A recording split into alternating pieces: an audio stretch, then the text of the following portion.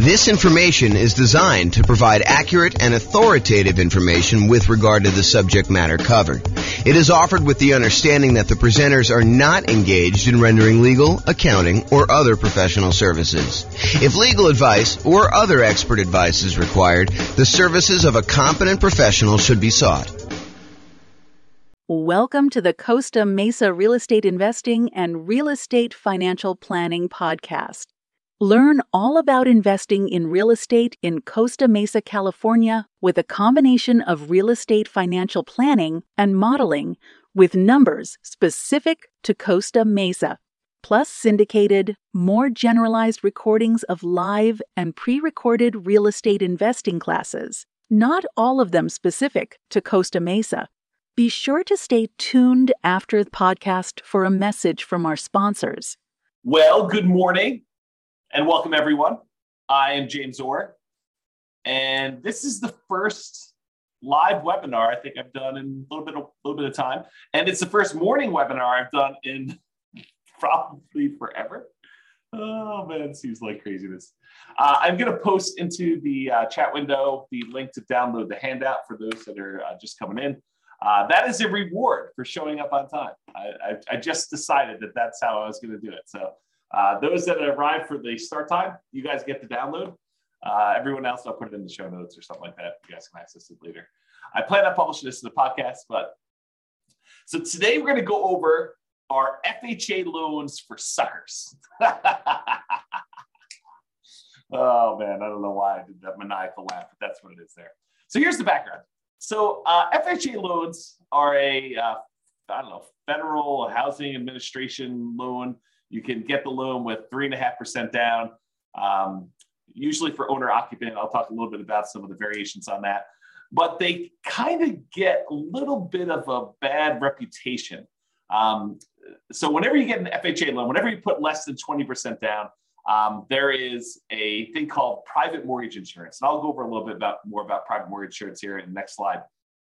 But FHA loans, their equivalent of private mortgage insurance, it's like a slightly different name. It's called mortgage insurance premiums. And it's usually higher than what you can get when you do conventional loans. So it's a little bit more expensive loan in that the insurance premiums on it, in case you default, are a little bit higher.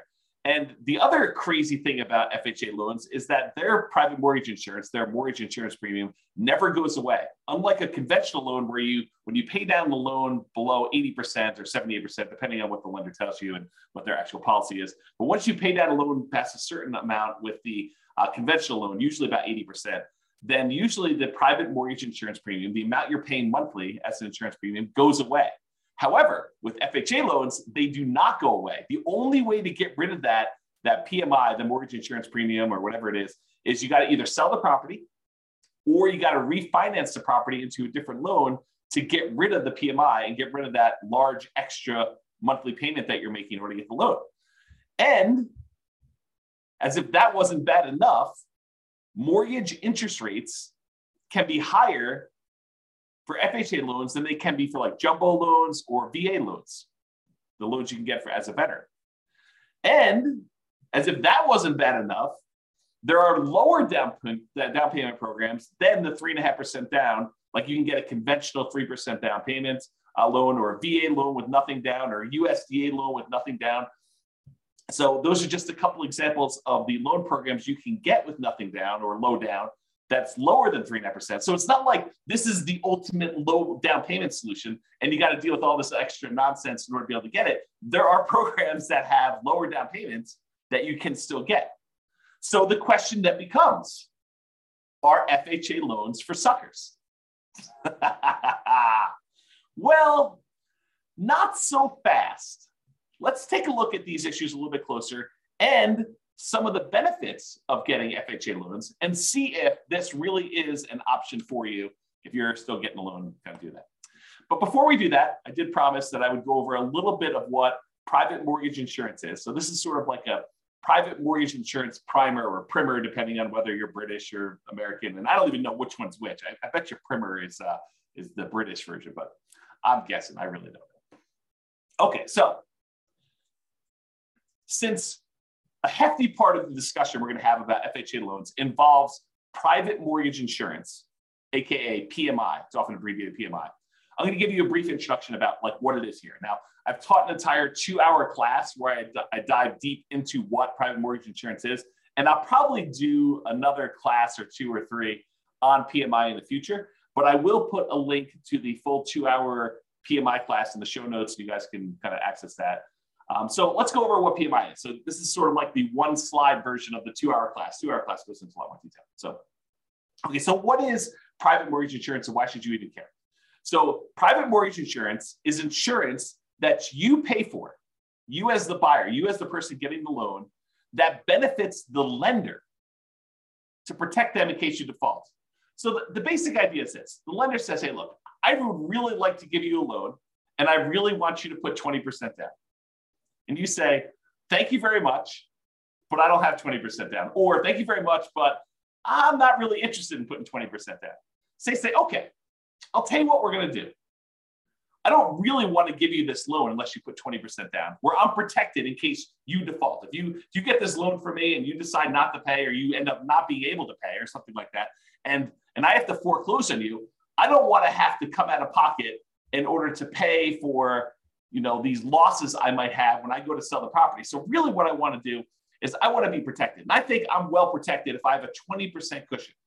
If you put 20% down, I could sell the property, get out of it probably with a little bit of profit maybe, or maybe just break even when I factor in all the time it's going to take of you not making payments for whatever time it is, and foreclosing on you and hiring attorneys and maybe having to go in there and fix up the property and holding the property and all that other nonsense. I feel pretty well protected if you put 20% down. But you tell me you don't want to put 20% down. So I'll tell you what I'm going to do.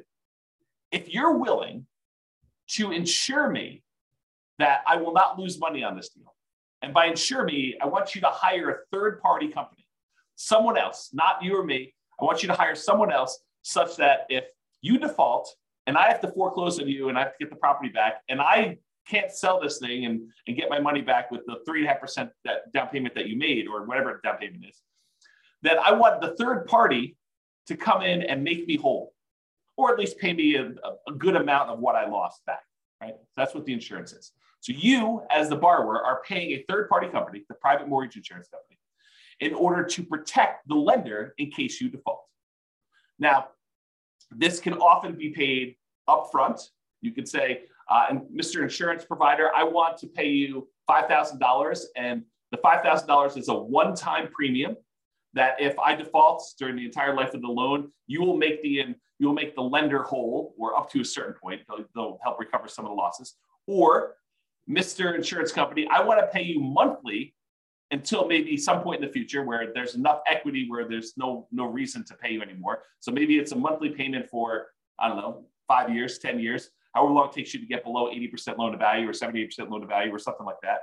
Or it could be both. You could pay an upfront fee and you could pay a monthly fee. Those are really the 3 options for paying this kind of private mortgage insurance. So how much is the private mortgage insurance? Well, there are lots of factors that determine the rate. And I go over a lot of these in the PMI class, the full 2-hour class, which I'm not doing now. Except with FHA loans, they're usually standardized for everyone.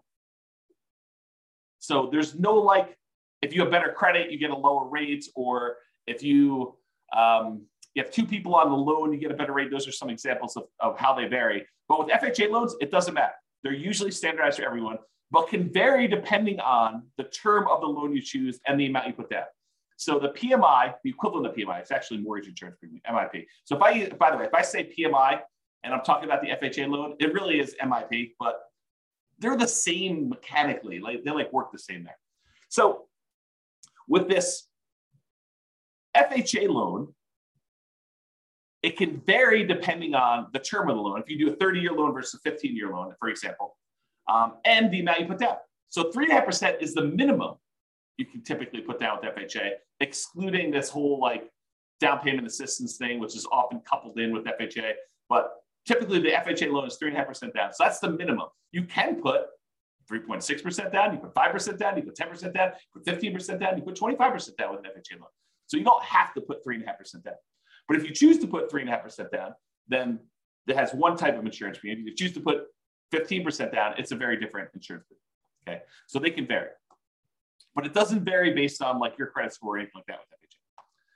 So when do you typically need to pay? Well, as I talked about earlier, it's less when you have less than 20% down is typically when the lender says to you, hey, I would really like to make you a loan, but I require that you put 20% down. If you don't put 20% down, then I want you to get this third party involved, this insurance company that will protect me, and you're going to pay for it because I really want 20% down, but you're telling me I don't want to put 20% down. So you say, okay, you have to pay for this insurance premium to protect me in case you default. And there are some exceptions to when you typically need to pay private mortgage insurance in general, not specific to FHA. One exception is the VA loan. So the VA loan is a loan for veterans. If you are a veteran, we just had Veterans Day. I think it was that Friday. That's last week, right? I think it was last week. Someone want to let me know in the chat. That'd be awesome. Or maybe I'm losing my mind, but I thought it was Veterans Day last week. So anyway, if you're a veteran, thank you for your service. And you get to do a nothing down loan program that does not require PMI. But it sort of does require PMI because there's what's called an upfront funding fee that is charged by the Veterans Administrator. Yeah, November 11th was VA. So thank you, Joanne. So the upfront funding fee that is required for a VA loan does essentially the same thing that PMI does. It is a fee that the VA charges in order to kind of administer the program and to guarantee the loan for the lenders making the loan. And if there's a loss, the VA comes in and kind of makes the lender whole. And so technically there's not PMI, but the funding fee sort of acts like PMI. And so when you hear people say, hey, look, is there PMI with VA loans? Well, no, but sort of, maybe a little bit, there's that funding fee up front. So that's one example. And the USDA is another nothing down loan program, but I think they do have PMI. You should check with your lender for that. All right, so we talked about these three ways that you can sort of pay for it upfront, monthly, or both. Now there are three choices as to how to pay it. So you can do it monthly. You can go to the insurance company and say, look, I want to pay you a certain fee monthly in order to have this insurance that protects the lender in case I default. Or you could go and say, I want to pay this one-time upfront fee. But there's this third option, which is lender paid PMI. Well, how does that work? Lender paid PMI. It's not like you're going to go and pay monthly. It's not like you're going to go and pay this big upfront fee. What you do is you go to the lender and you say, look, normally you would offer me a loan at 7%. 7%. That's crazy. It still shocks me to say. 7%. So you're going to go and get a loan for 7%. If I wanted to pay you extra money, I could buy down my interest rate, right? Like I can go and say, here, how about an extra $5,000 and you give me a loan at 6.875? Lender says, sure, I'll do that for a certain amount of money. And it varies depending on the loan program and the time and all that other stuff. So I give you a certain amount of money. And now the lender voluntarily says, instead of giving you 7%, I will give you 6.875% if you give me whatever it is, $5,000. Lender says, I will do that. And so you say to the lender, well, how about we do it the other way? How about instead of me coming to the closing with some of these extra closing costs and everything, how about you cover the closing costs or you give me a little bit of money to cover the closing costs and I will voluntarily take 7.125, a slightly higher interest rate. So instead of buying down the rate, you say to the lender, I will actually voluntarily pay a little bit more to get a higher rate and you cover some of my closing costs. You give me like a credit, is the way to think about it. Well, if you think about that, if the lender gives you a credit, if you're willing to take a higher interest rate, couldn't you tell the lender, hey, listen, I'll take a higher interest rate if you pay this third-party private mortgage insurance person this fee in order to do the loan? And the lender says, yeah, that'll work for me. So I'll tell you what, normally it'd be 7%, that's just arbitrary number, 7% for the loan. But if you pay 7.25%, I will go ahead and give you a credit big enough to be able to pay this lender paid, this upfront mortgage insurance, and we'll call it lender paid PMI. Now, I don't know if the lenders would describe it as this, but mechanically, that's pretty much what's going on, right? I mean, you're basically voluntarily taking a higher interest rate, and they're getting a credit back, and the lenders basically saying, okay, we'll use that to cover PMI. So we call that lender paid PMI. So you can either do it monthly directly to the PMI provider, the PMI private mortgage insurance company, or you could do it one-time lump sum upfront fee, or you could do this lender paid PMI, which is sort of like the lender saying, okay, I'll take this thing and I'll do that. Now, in the PMI class, I go through pros and cons of each. And in fact, I probably should do a full new class on that. Like, what's the pros and cons of doing one versus the other? But this is sort of a class on FHA loans specifically, and we're not going to go into that. But I should do that class. Note to self. Okay, so what's wacky about the FHA loan? We kind of talked about this in general.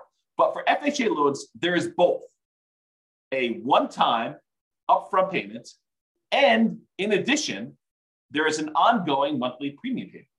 Whoa. So if I go get like a conventional loan, it's usually like one or the other. And by the way, there's probably some insurance company out there that will take a slightly lower upfront with a slightly lower monthly and do like a hybrid approach.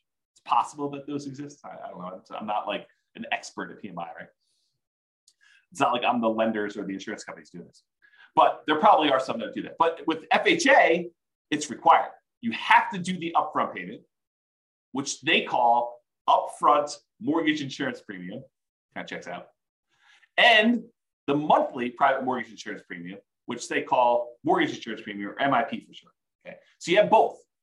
The upfront mortgage insurance premium is usually, and it can vary a little bit, I think, 1.75% of the loan amount. You're like, well, if I have to put 3.5% down and this 1.75, it's not really 3.5% anymore, right? It's like 3.5 plus 1.75, which if my math is right, is like 5.25 or something like that. So it's not that way. But wait, you can actually finance that. And so instead of having to come up with this 5.25% down instead of the 3.5, you could say, I'll do the 3.5%, but we'll add this 1.75% onto the loan amount so I can finance it. Okay, well, that's interesting. You know, it's bad in some ways that I got paid this upfront fee, and it's not the lowest fee I've ever seen, right? It's not super, super cheap to do this. And I can finance it. Okay. And the monthly part of this payment, because you have to do both with FHA, the monthly part is usually 0.85% of the loan balance. 0.85% of the loan balance. So it's almost like getting, a 0.85% higher interest rate. So if you were getting a 7% loan, when you factor in what the PMI part of it would be, it's almost like getting a 7.85% interest rate. Whoa, that's much higher than I would have expected. And realize this was 0.85 back when interest rates were 3. So before you were going from 3 to now almost 4% when you have 3.875 or 3.85, right? It increased by almost a third back then. Now it's like, well, you're at 7. It increases by 0.85, which is almost a 7. A little bit less of a percentage-wise increase, right? For those that like math. It can change if you do a 15-year loan or you put more than 3.5% down. So it doesn't have to be 0.85. And go talk to your lender. They'll give you the details on exactly what it is at the time. But it's this idea that it's usually upfront and monthly for the FHA. So you're like, that kind of sucks. So our FHA loans kind of for suckers. I don't know. We'll see. Now, what I'm about to tell you are like some of the requirements for getting an FHA loan. And I'll tell you, beware. I'm not an expert on this. Your lender may come to you and say, yeah, that was true back in November of 2022, but not true today. So these things change over time. Don't rely on this thing and go to your lender and say, hey, James told me on a webinar that is this. You're going to do that. He told me that's what it is. You must obey what James said. If only I had that power. If only I had that power. I don't have that power. So what I'm about to tell you might be different. Things change over time and from lender to lender. So, you may hear me tell you it's 0.85 or whatever it is. Those don't usually change, but the requirements might change because the lender may say, the underwriting requirement is this, but we're going to add an additional overlay, an additional requirement that we do on top of these. And so you may want to check with different lenders. So always check with your lender to verify what I'm telling you. Just because one lender you talk to says it can't be done does not necessarily mean that it can't be done. They may not be able to do it, but another lender may be able to. Different lenders have different loan programs. Realize that. Not everyone is exactly the same. Different lenders look at things differently and may be willing to do something that all other lenders won't. I don't find these to be as true, but I do find it to happen occasionally where some lender will be like, oh yeah, we do that all the time. It's not a problem. And other lenders have been telling clients no. We will primarily be discussing what I believe most lenders will do. But as I said, some lenders have these overlays or internal policies that are more restrictive than what the loan program requires. For example, the FHA loan program may require a credit score of 640, but the lender may have an overlay that says they're not going to originate FHA loans unless the borrower has a credit score of 660. So they can voluntarily choose to do these overlays. And if you went to another lender, they may be willing to give originate the loan with a minimum of 640. So just realize that could happen. Okay. So let's talk about rates. How do FHA loan rates compare to some other loans, like the 30-year conforming loan or 30-year jumbo loan or 30-year VA loan? This chart goes back to November of 2021. It's put out by Black Knight. Where's the name of these guys? Black Knight Holdings Company, Black Knight Technologies. They're basically a mortgage company, a company that does stuff for mortgage lenders. They're kind of like a behind the scenes thing, and they aggregate a bunch of data. And so this shows you historical stuff. And the FHA loan is this blue line that's sort of in the middle most of the time.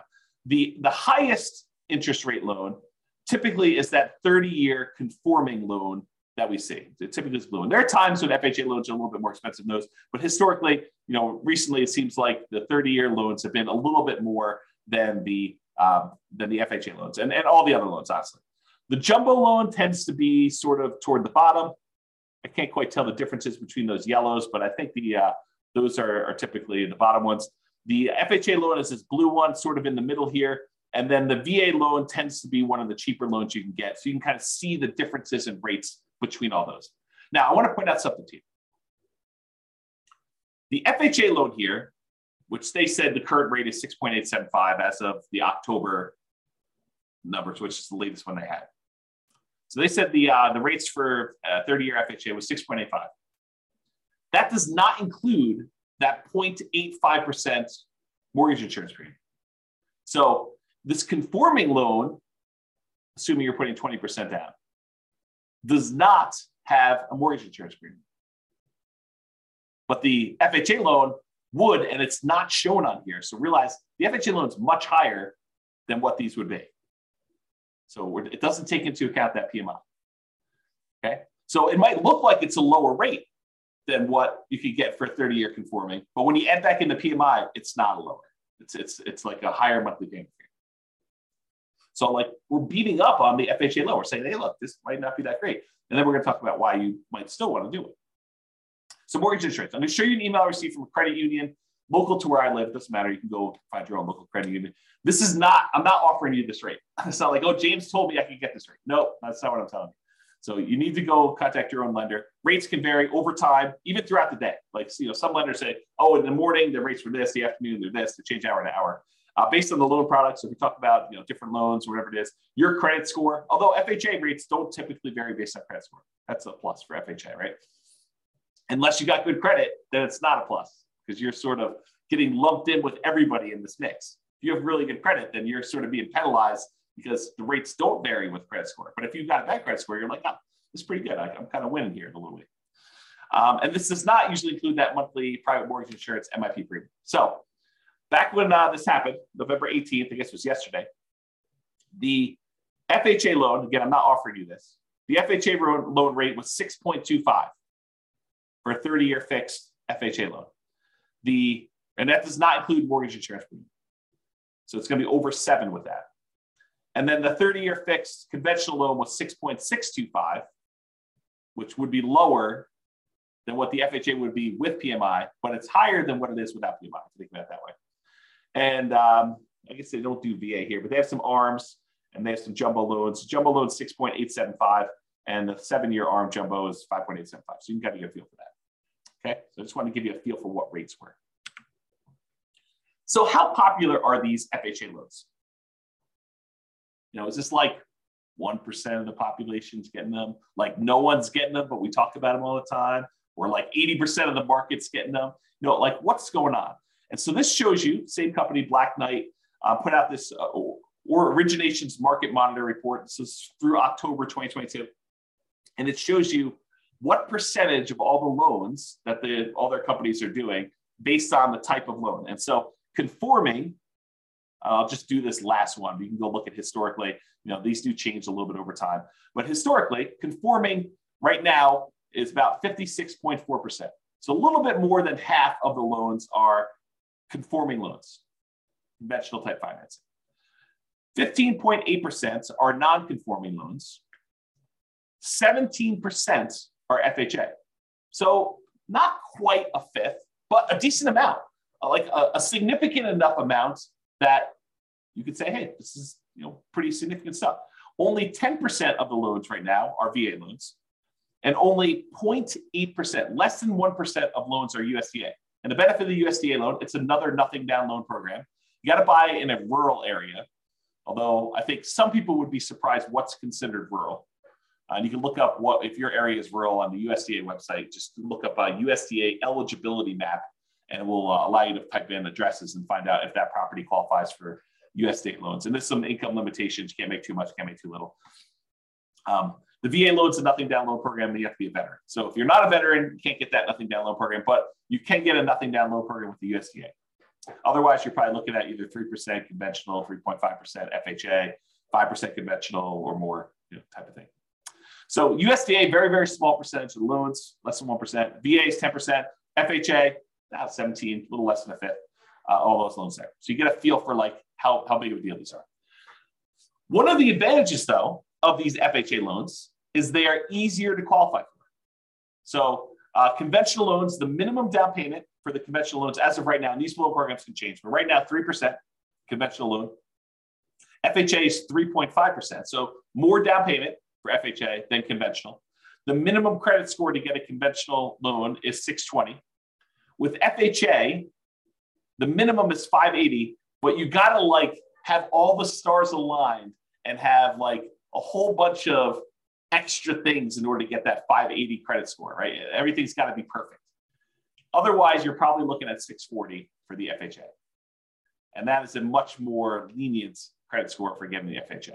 In fact, FHA tends to be the go-to loan if you've had some credit blemishes or issues in the past. If you had a bankruptcy, that's fine. If it was more than 2 years ago, you can still get an FHA loan, as long as your credit score is gone up, right? You got to be working on stuff once you've had that bankruptcy. You had a foreclosure, no problem. FHA loans will still do those after 3 years. Conventional, a little longer. Okay.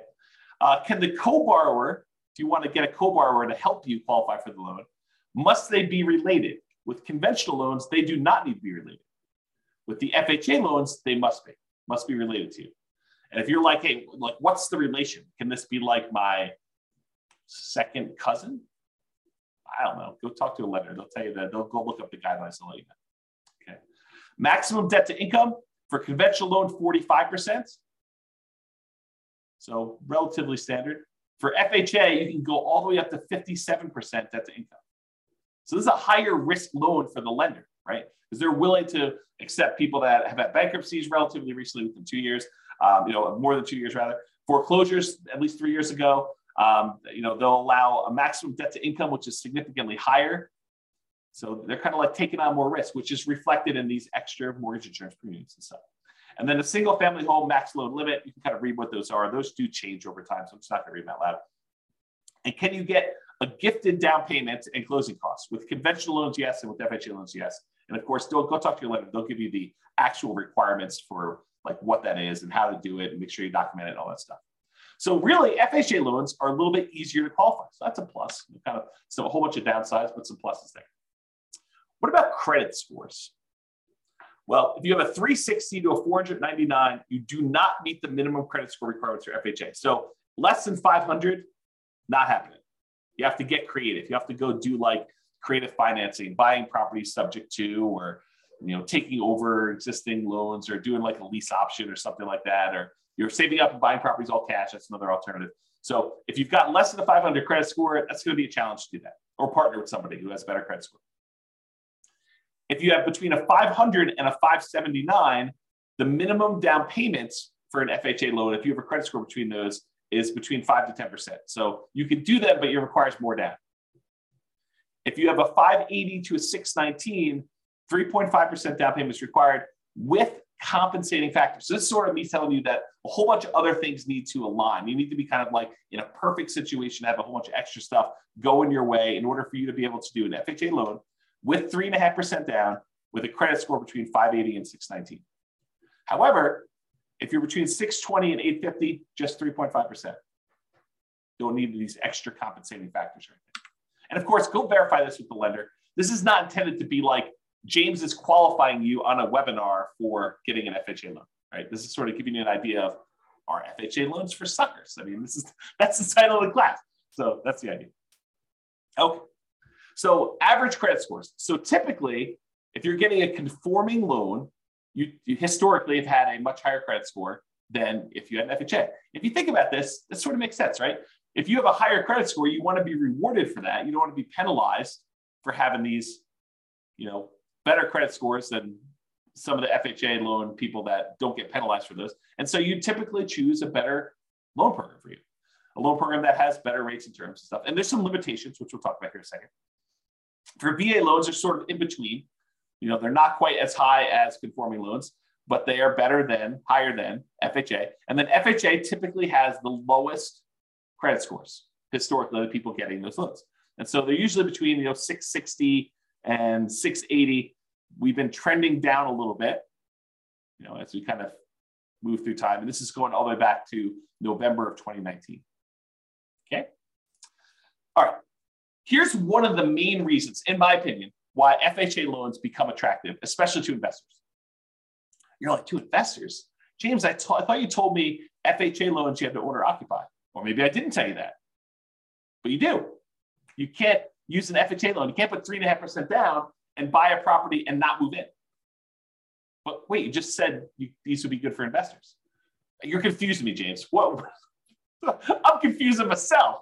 Oh my gosh. You're confusing me, James. You said they have to owner occupy, but how are they good for investors? Oh, this is pretty interesting things. So FHA loans are one of the loan programs that you could do with low down payment and buy multifamily properties. So you could buy a duplex, 2-unit property, a triplex, 3-unit property, or fourplex, 4-unit property with FHA loans with 3.5% down. So you can go buy a duplex, got to move into one of the units. That's the requirement. But you can go get an FHA loan, put 3.5% down, move into a duplex, move into a triplex, got to move into one of the 3 units for the triplex or one of the units for a fourplex. Okay. So that becomes super interesting because you can't do these 3% down conventional loans or 5% down conventional loans and buy a duplex, triplex, or fourplex. You can only buy single family homes with this. And if you're going to do a non-owner occupant, if you're going to buy it as an investment property, you most of the time need to do at least, well, there's some exceptions, but usually 20% down. There are some exceptional loans where you can do 15% down to buy a non-owner occupant investment property. But you got some PMI and the rates are higher and some stuff like that.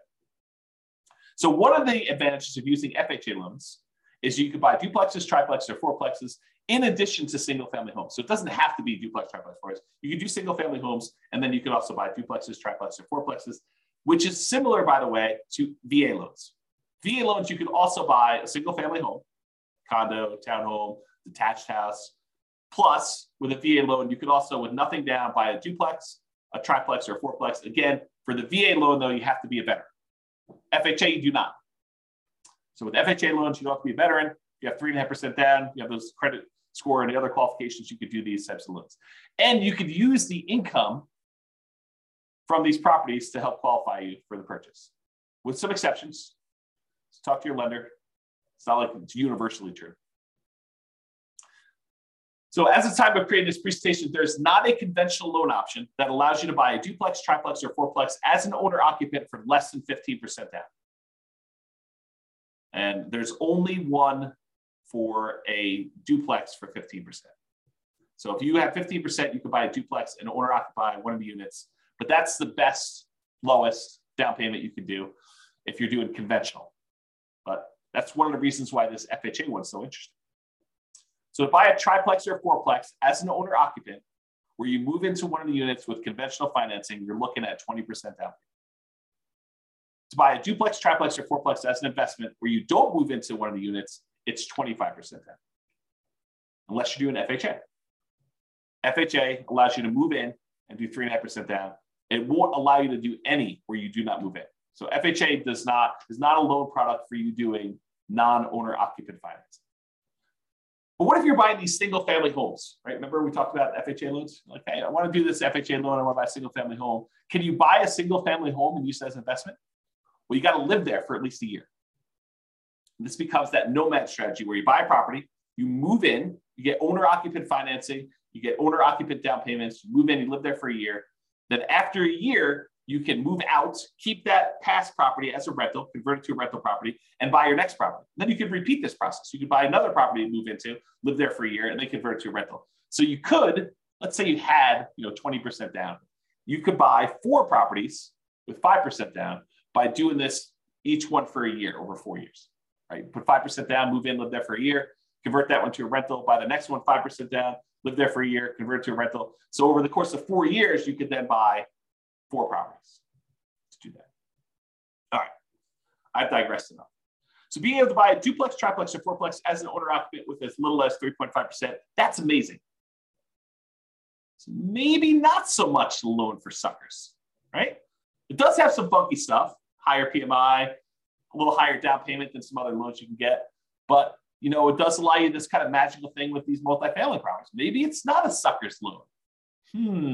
Interesting, right? However, PMI lasts forever.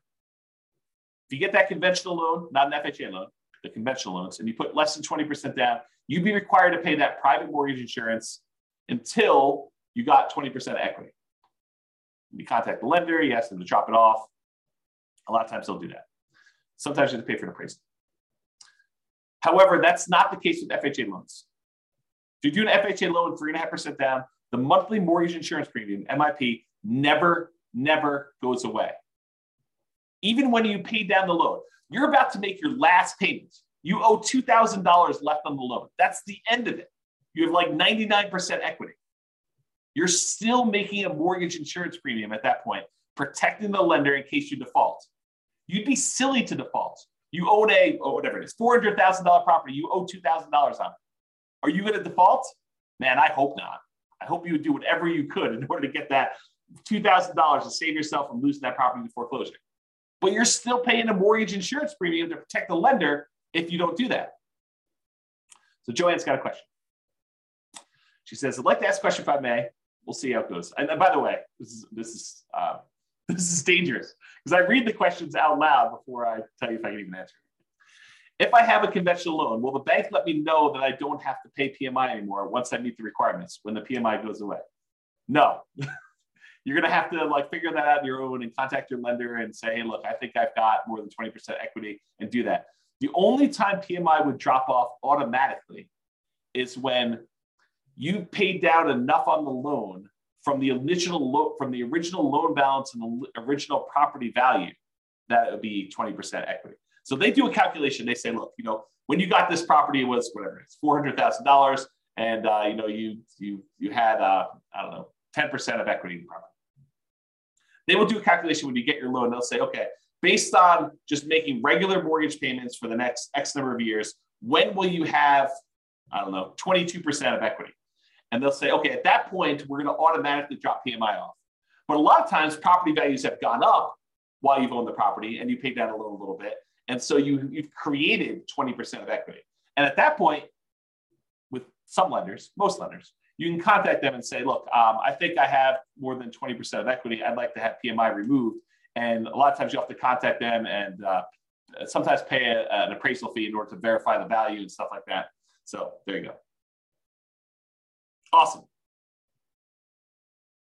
Mortgage is going to be paid off in 8 months. Woo! That's awesome. Congratulations. That's cool. Okay. So that PMI, getting back to FHA stuff. So that PMI, the mortgage insurance premium, MIP, monthly payment that you have for mortgage insurance FHA loans, that does not ever go away, which is crazy. So how do you get rid of it? You got to sell the property. Probably don't want to do it. Well, maybe you do. Probably should do a class on that. Probably should do a class on when to sell a property. Do some calculations of what return you're getting. Yeah, I got to do a class on that. Anyway, so you get to the point though, you got to either sell the property to get rid of it, or you got to refinance and get into a different loan that no longer has PMI. Because now you've got 20% of equity or more. And so you go do that and you refinance into a, another owner occupant loan if you're still living there, or a non-owner occupant loan, investment property loan if you're not living there. You can do that. If you happen to do an FHA loan where instead of putting 3.5% down, you put more than 10% down, the mortgage insurance premium does go away after 11 years. So if the mortgage insurance premium not going away is an issue with 3.5% down, anything less than 10%, honestly. If you put more than 10% down, then MIP does go away after 11 years. So something to be considered, The other issue with FHA loans is, and there are some exceptions to this, but typically you can only have one FHA loan at a time. There are some weird exceptions. So if you thought to yourself, look, James, this is amazing. I don't know what you're talking about. FHA loans are not for suckers. This is awesome. This is what I'm going to do. I'm going to do a 3.5% down fourplex, live there for a year, move out of the one unit, go buy another 3.5% down fourplex, live there for a year, and I'm going to do this 10 times. And I'm going to have 40 doors after 10 years. This is amazing. Well, not so fast. You can only get one of these FHA loans. There's some weird exceptions, like if you move more than 100 miles away, that you can get another one, or if you inherit a property that's got an FHA loan on it, you might be able to have two at the same time. There's some weird stuff like that. But for the most part, you're not getting 10 of these loans. If you're trying to do that kind of like optimal strategy thing, and you have like, I got VA loans and I got FHA loans, because the VA loans can also be the duplex, triplex, or fourplex, and the FHA loans can be duplex, triplex, fourplex, and you're dating somebody. Well, maybe you get an FHA loan on your first fourplex, your spouse or your fiance gets a FHA loan on their next fourplex, and then you also have your VA benefit. So you get the VA benefit by another fourplex after a year living in the FHA one, and then your spouse is also better and they get the other one. So you can acquire some properties this way by getting creative, but it's not going to be 10 in a row with VA or FHA. Right? So it's going to be hard to do. Okay, what was I going to say? So it'd be hard for you. That's basically what I'm talking about here. So it'd be hard for you to nomad, doing this sequential buying houses as owner occupants, moving there, living there for a year, and then converting to rental with more than one FHA loan. So, which makes it hard to buy more than one multifamily property as a nomad. It's not impossible, but it's much more difficult. Much more difficult. And some underwriters, like if you're going to get a loan from somebody and you live in a single family home that live in a really nice house, you're like, hey, I just found out about this vesting strategy. I'm going to move out of my $1 million house and I'm going to go buy these $100,000 duplexes somewhere. Yeah, the lender may balk at that. They may say, yeah, I don't think so. I don't think you're going to do that.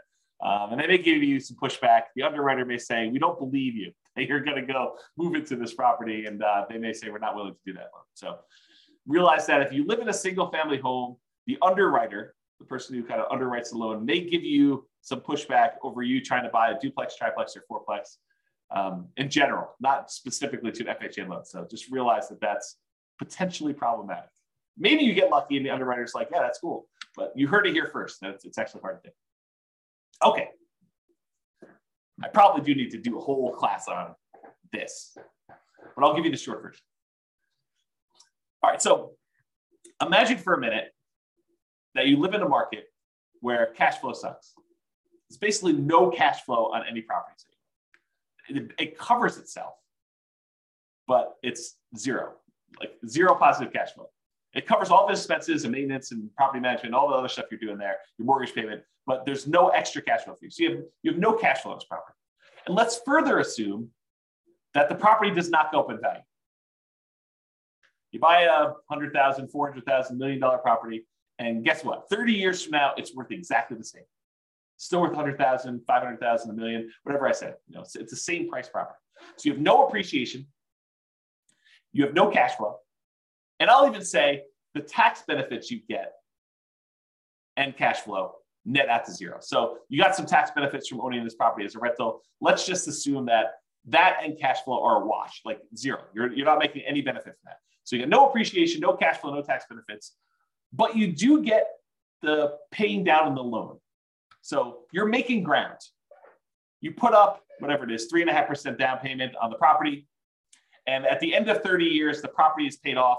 So you went from a 3.5% down payment to now you own 100% of this property. Even though the property didn't go up in value, you now own this without a loan. So you made some ground on your investment. Your investment, the 3.5% they put down, whatever it was, let's call it $15,000. $15,000 you put down as 3.5% down payment.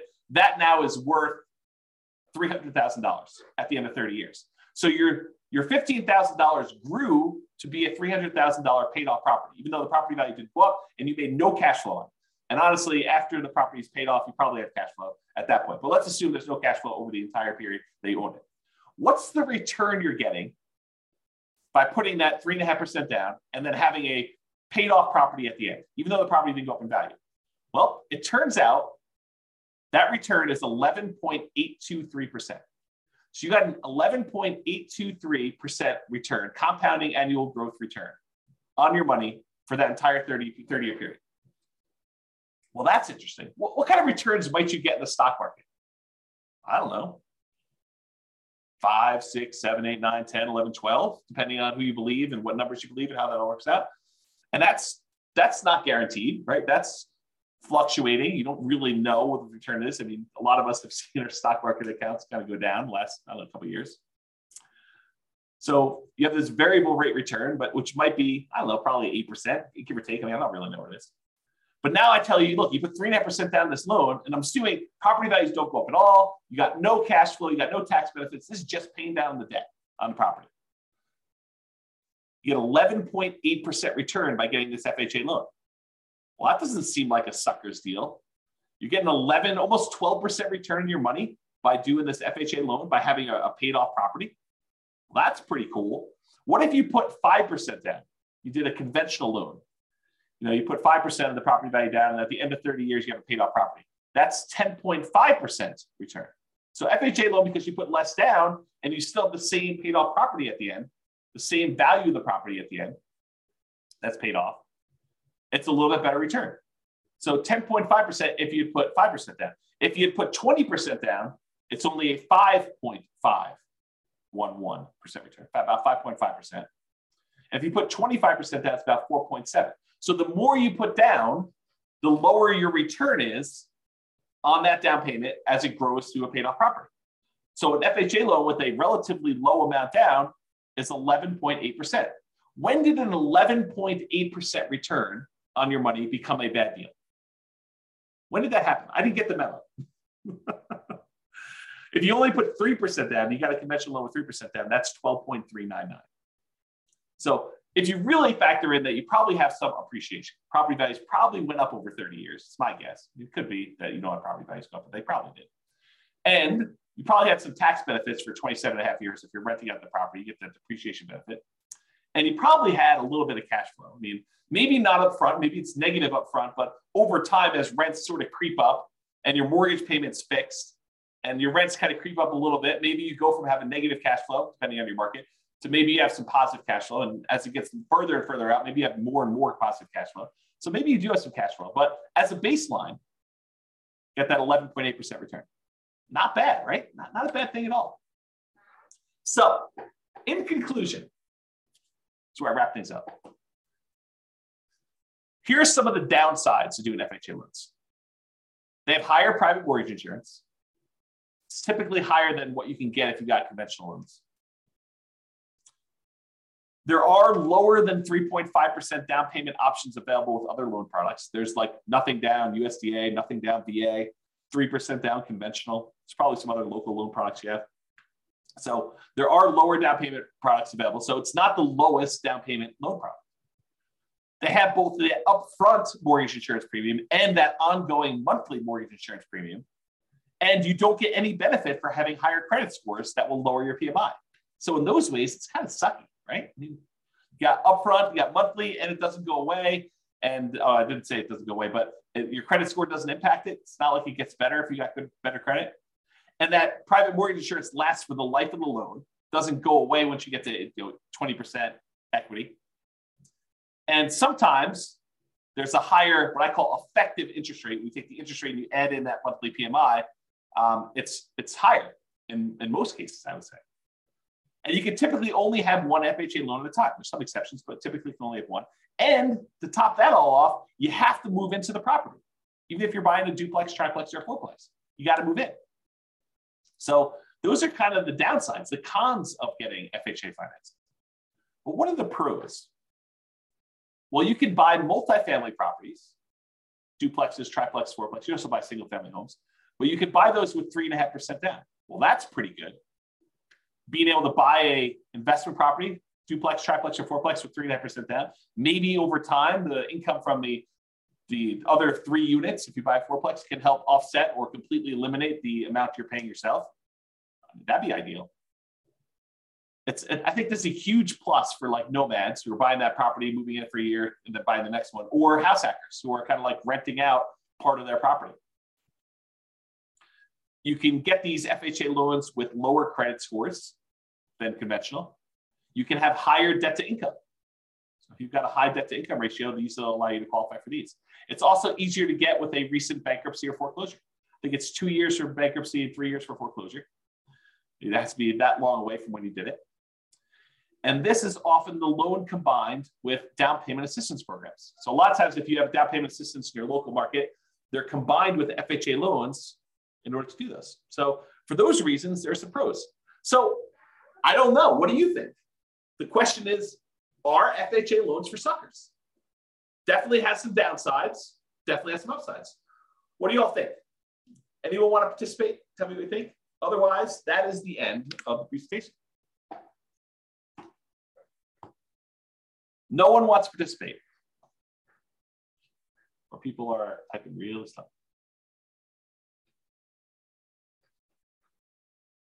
Yeah, James says upside when you're buying multiple properties. Yeah, could be. For acquiring the multifamily properties. Yeah, could be a little plus. And you can refinance out of the loan. Sure. Yep, you can go buy one, do that, then refinance out. The tricky part about refinancing out would be trying to qualify if you've moved into a single family home in between. But yeah, sure. You could do, if you wanted to like move into a fourplex, live there until you have enough equity to refinance out of the loan and then use your FHA benefit again in order to buy your next fourplex, sure, you can do something like that. Yeah, Tony says in our marketplace, there's a limit on the FHA loan limit, and it's hard to buy a fourplex with that loan limit. Sure, absolutely true. And so you got to look at your market or be willing to buy, I don't know, lower priced, which sort of implies lower quality product.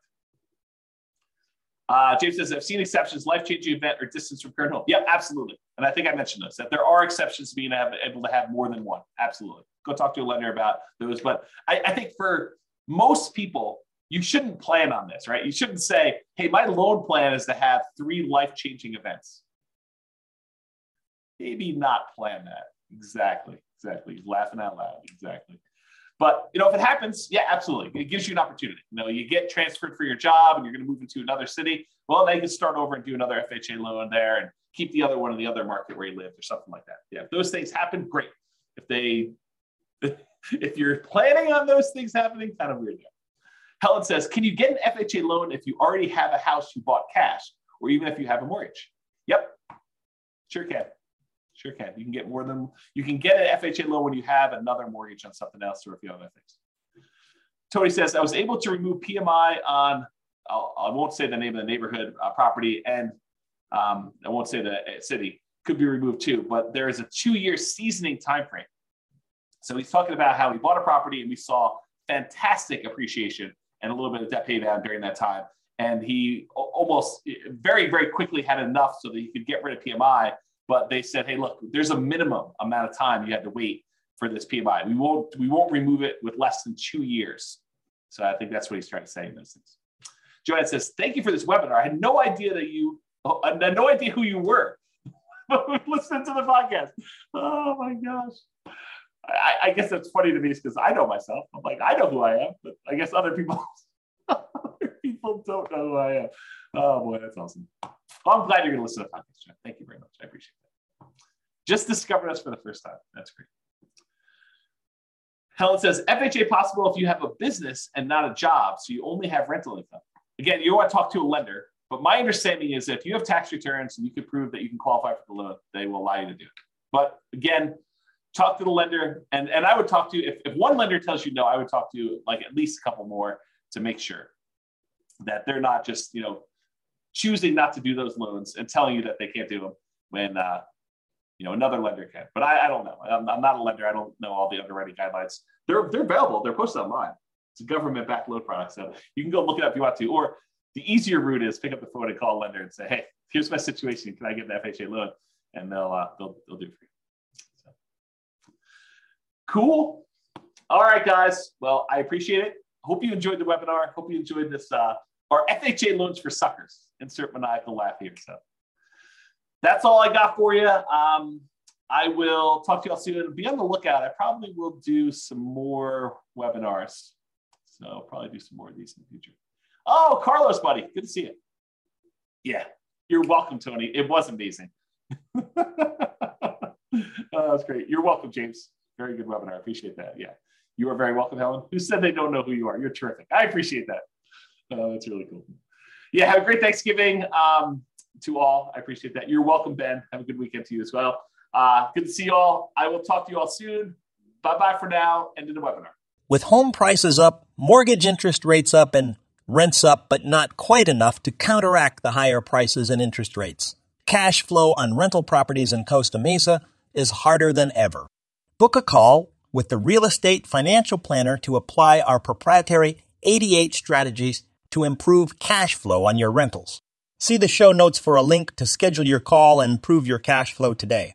If you're a real estate agent, lender, or professional in Costa Mesa that wants to help our real estate investor listeners, consider reaching out to learn about collaboration opportunities with this podcast. We'd love to add more value to our listeners by having you assist our investors buy, sell, and finance their real estate investments. See the show notes to schedule a call to discuss collaboration opportunities.